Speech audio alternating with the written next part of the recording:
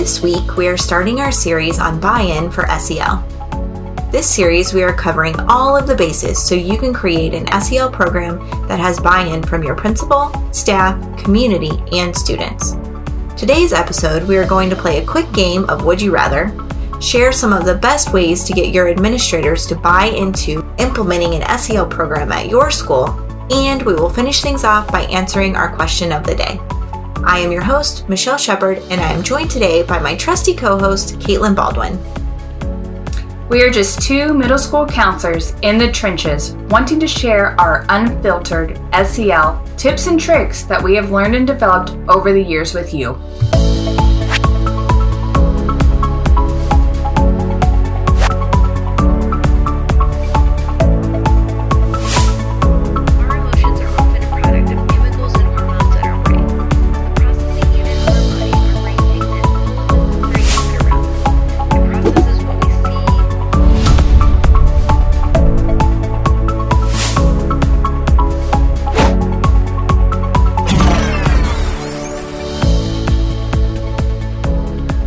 So let's get down to it. Let's talk about the nitty-gritty of buy-in for our principals. Some of us have amazing administrators. You know, that they want to listen to every single idea that we have. And some of us don't.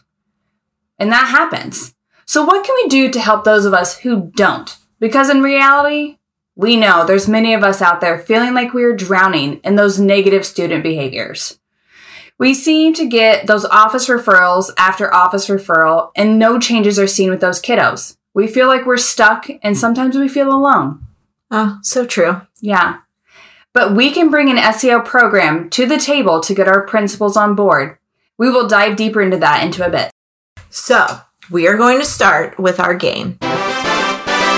These games, we want to bring you every episode, one, because they're fun for us to do, but also just to give you something that you can do with your students in a small group or in your classroom, something that kind of builds safety and a place where they have a voice so that you can implement those SEL lessons as you move on, kind of creates buy-in with the students. So today's game that we're going to share with you is Would You Rather. You've probably played this before with your students, but Caitlin, I have the best would you rather question for you. Oh man, hit me with it. Okay. Would you rather have a bottle of glitter spill in your office or find mouse poop on your desk? Oh man, can I answer neither? Because both of those sound terrible. You know, I think as gross as it sounds, I'd rather find the mouse poop. Because the glitter, I just feel like I'd never get it cleaned up. Like, no matter how hard I tried, it would always be there. You just find the glitter specks. Oh my gosh. Ew. But, like, the mouse is on your desk.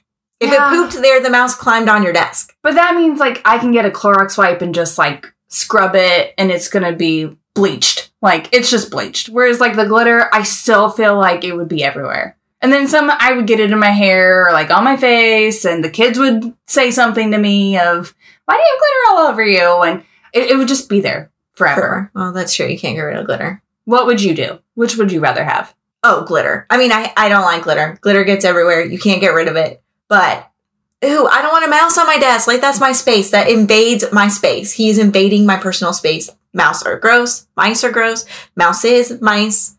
They're all gross. Mice. Mice are gross. Yeah, but like they're kind of cute, little fluffy. It's not like a rat.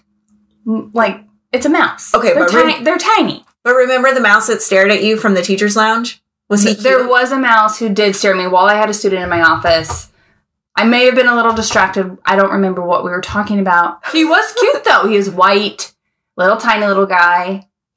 I was a little worried that he would come to my office rather than stay in the teacher's lounge. Thankfully, he made the right choice of staying in the lounge.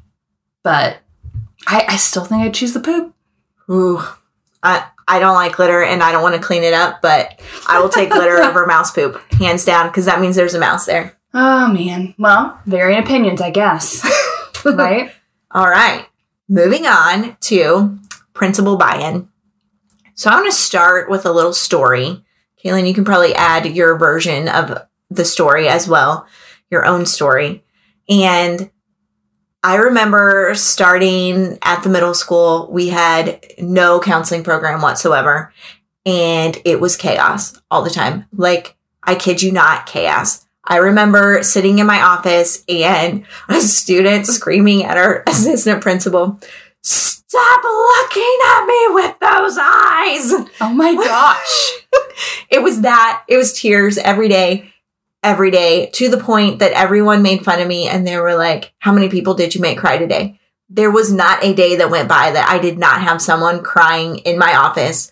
Parent, student, teacher, somebody, and it was usually way more than one somebody. It was like 3, 4, 5. I think one day it was 7 people crying in my office all day. So it was kind of a joke. How many people did you make cry today? And that's kind of when I realized we have to do something. We are not going to survive this. Yeah. Do you have a similar? I know my first year of counseling was during the pandemic, so things were already just different. Kids didn't know what to do. And I remember just the blank stares and kids, like, they didn't even know how to talk to each other. They didn't know how to talk to adults. Everyone was just, it was chaos, but almost silent chaos for a while because they were so confused. But then as they got comfortable with the school year, okay, that's when things started to get a little more crazy. They were like, all right, we can bring our old ways into a pandemic world and still cause chaos in our classrooms. Even with smaller number of students in the classrooms, they found ways. If they only used all those skills for good instead of bad, right? They'd be unstoppable. They're little geniuses, but for the wrong way sometimes.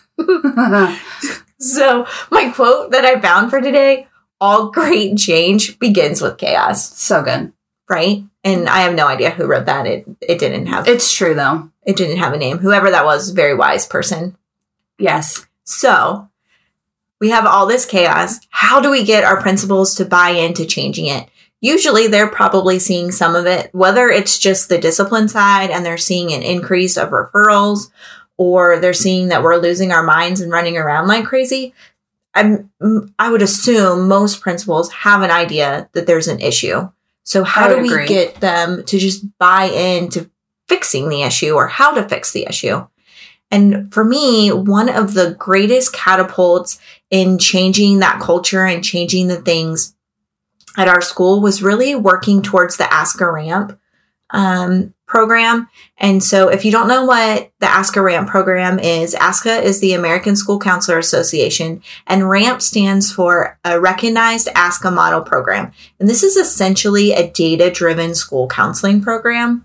And if you haven't experienced going through the process of an Ask a Ramp program, just love your naivety because it will help you get through. If you have experience going through this process, you know that it can be quite the challenge, and it is much easier if you are not doing it alone. So if you are a lone counselor in your building, maybe do it with the other counselors in your district so that you have someone to talk to. If you are not the lone counselor in your building, you definitely need your counseling team on board with you. And it's very beneficial if you have other people in the school on board with you because it is a significant amount of work to do it. However, that being said, that significant amount of work has changed so much for our counseling program because you start out kind of gives you the guidelines of what you need for a data-driven program. And so you're really building something that works perfectly for your school and your building, which is really cool. And one of the things that is kind of hated but loved at the same time is keeping track of your time and how you use your time, which is really frustrating if you've never done that before to like actually keep track of it. However, the outcome of keeping track of all that time is to see what are you doing with all your time. So are you babysitting kids? Are you actually seeing kids? Where's that time going? Are you teaching lessons? Do you have time to teach lessons? So pulling that data of your time so your principals can see, hey, like, you know, how much time are you using? Right. I wish you guys could see me. I'm just sitting here nodding my head at every single thing Michelle is saying. I'm like, yes, girl, preach this. Us counselors, we understand. We hear you. We're really talking about that student data, like circling back to those principals who maybe aren't as supportive or giving you the things you're asking for. Like those principals, they thrive on the data. That's their job. That's what they live for. Give it to them, people. Tell them, how many kids are you seeing daily, weekly in your office? As Michelle was saying, like those kids crying every day, or, are you having so many office referrals? Those teachers sending how many kids a day to those offices? Small groups. Are you able to do those groups? Are you able to push into those classrooms and do lessons? Those are the things, the data that you need to give your principals. And if you haven't started collecting data from your students, you can do that in multiple ways. There are needs assessments that you can pay companies to use an assessment that they've already built and gather that data, and you can use it every year. There are templates for those on the ASCO website. You might have to be a member to access those, but I was just looking today to see if I could find some resources for you of where you could find those needs assessments. And then I thought to myself, here at Mindtrek, we need to make our own needs assessment. Mm-hmm. So I feel like I'm going to send that over, to the people at the top and be like, hey, Mindtrek needs a needs assessment. Yeah, so I agree. That might be coming in the future, but until then, you can look online and find a needs assessment, or just sit down and create some questions. I love Google Forms. I think it's a great way to gather your data. You can do it anonymously, so the kids don't have to submit their email address or anything like that. And sometimes I think they're more open to giving you information. And the information that you get back sometimes is just shocking. It's unbelievable what they say. And some of the things that you can ask questions about are, what are things that are making it difficult for them to learn at school? Are they hungry? Are they using drugs? Are they afraid to be at school? Mm-hmm. Peer conflict. Yes. What are you seeing in your office that's making it difficult at school? So right now I am solely 6th grade is what I'm doing. And man, those 6th graders, after really not having much socialization for over 2 years, that is very low right now, their maturity levels. So it's just a lot of peer conflict, a lot of rumors, a lot of drama. And those Google Forms, for me, those needs assessments are huge. So those kids are able to fill out my Google Docs and say to me, Mrs. Baldwin, so-and-so is saying these things to me. Like, I don't know what to do. Where do I go from here? So the fact that they feel comfortable sharing those things through a form and maybe not having to say it to my face initially or to somebody else's face because they feel uncomfortable or they don't know what to do. It's a good tool. Oh, that's awesome. So not only are you doing a needs assessment school-wide to see the data, you're letting the kids talk to you constantly and give you that information all the time. Right. Oh, how amazing. Mm-hmm. So look for a needs assessment, and from there you can see what are the needs of your kids, where are they struggling, and it's self-reported.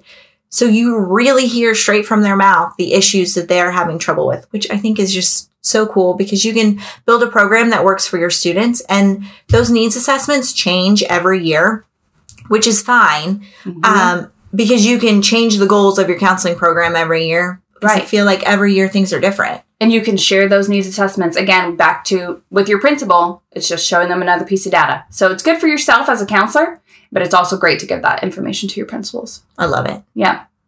So let's talk about benefits of the SEL. Things that we want to share with our principals specifically, and I cannot emphasize this enough, why it is so important. It is important, guys. SEL matters, and we need to get those principals on board with us. So let's just talk about a few quotes that we have for you. So early intervention reports from Universal Social and Emotional Learning, which is SEL, interventions have good evidence of enhancing young people's social and emotional skills and reducing symptoms of depression and anxiety in the short term. So to dive into that, the early intervention report, it's actually from the UK, and they are showing that SEL is actually reducing symptoms of depression and anxiety. And I know, at least I'm with 8th grade right now. My kids are struggling so bad with anxiety and depression. Yes. The pandemic really did a number on them. I agree completely. So knowing this information, we know SEL is helping reduce that anxiety piece, which is huge across the world. Yeah. Really. It's everywhere. So, all right, let's look at our next stat. Castle reports that students participating in SEL programs showed improvement in classroom behavior, an increased ability to manage stress and depression, and better attitudes about themselves, others, and school. So this right here is saying our kids are not getting in trouble as much. They're staying in the classroom more. They're able to get along with their peers. They're able to show empathy to their peers. Plus, their academics are increasing. Their stress is decreasing. And they're showing less signs of depression. Which Amazing. Is awesome. Yeah. Right? I mean, that's everything we want. I think teachers would jump for joy with this information. Right. Really? In their classrooms? Man. Keeping kids in class. That's what we want to do. That's what we want to do. So our last quote today came from Columbia University, and it's published in an article in the Journal of Cost Analysis. And it reports that SEL has an 11-to-1 return on investment. So, your principals are all about the money. Are they going to put in the money to buy an SEL program? Here's the data for them. So this means for every dollar that's invested in an SEL program, the school is going to see an $11 return on that investment. So you can share this with them. This came from Columbia University. And again, it was published in an article in the Journal of Cost Analysis. So you can share that with your principals. Show me the money. Right? Wow. That's huge. All right. We're going to wrap up our segment of this show with our question of the week. This is where we want to hear from you guys and answer those tough questions. We're called LCL Unfiltered for a reason, guys. Email us your questions at podcast@themindtrek.com. This week's question is simple. What is SEL? So we spent an entire episode talking about getting principal buy-in for SEL. Right. And what if you don't know what SEL is? I mean, most of us do, but right. I mean, there's new counselors. There's people out there that just heard it and are too embarrassed to ask what it means because, well, nobody wants to look dumb, right? So I don't. Sometimes I'm like, oh yeah. Right?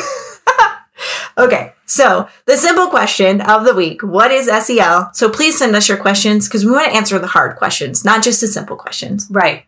SEL stands for social and emotional learning. And historically in school, we're teaching math, science, social studies, language arts, reading. And SEL really refers to all of those other life skills that get taught in school that maybe didn't always have a name for them, but sort of your soft skills. So SEL really refers to, as it says, social and emotional skills. So identifying your emotions, regulating your emotions, reducing your stress, that anxiety piece, that depression piece. How do you deal with what's going on inside of your head?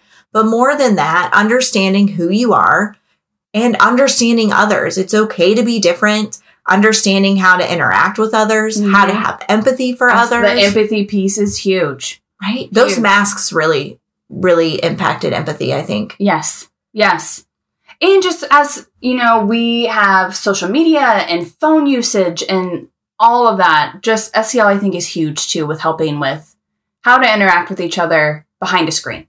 Yeah, totally. Yeah. And then relationships. How do you build relationships? How do you have a friend? What is a good friend? What is not a good friend? How do you act as a good friend? Right. And then how do you work together in a group? I mean, we've been isolated for so long. We really need to rebuild those group skills. How do you interact as a group? How do you work with a partner and not by yourself? And then decision-making skills, because we know, at the middle school. Middle school is a tough time, my friends. We know this. Making good choices is hard. It is. We may have made t-shirts that say, make good choices. Oh, those are so good. They're great. So thanks for hanging out with us today. Please send us your questions. We want to hear from you. We want to make sure that we are giving you the information that you want to know. We will see you again next week.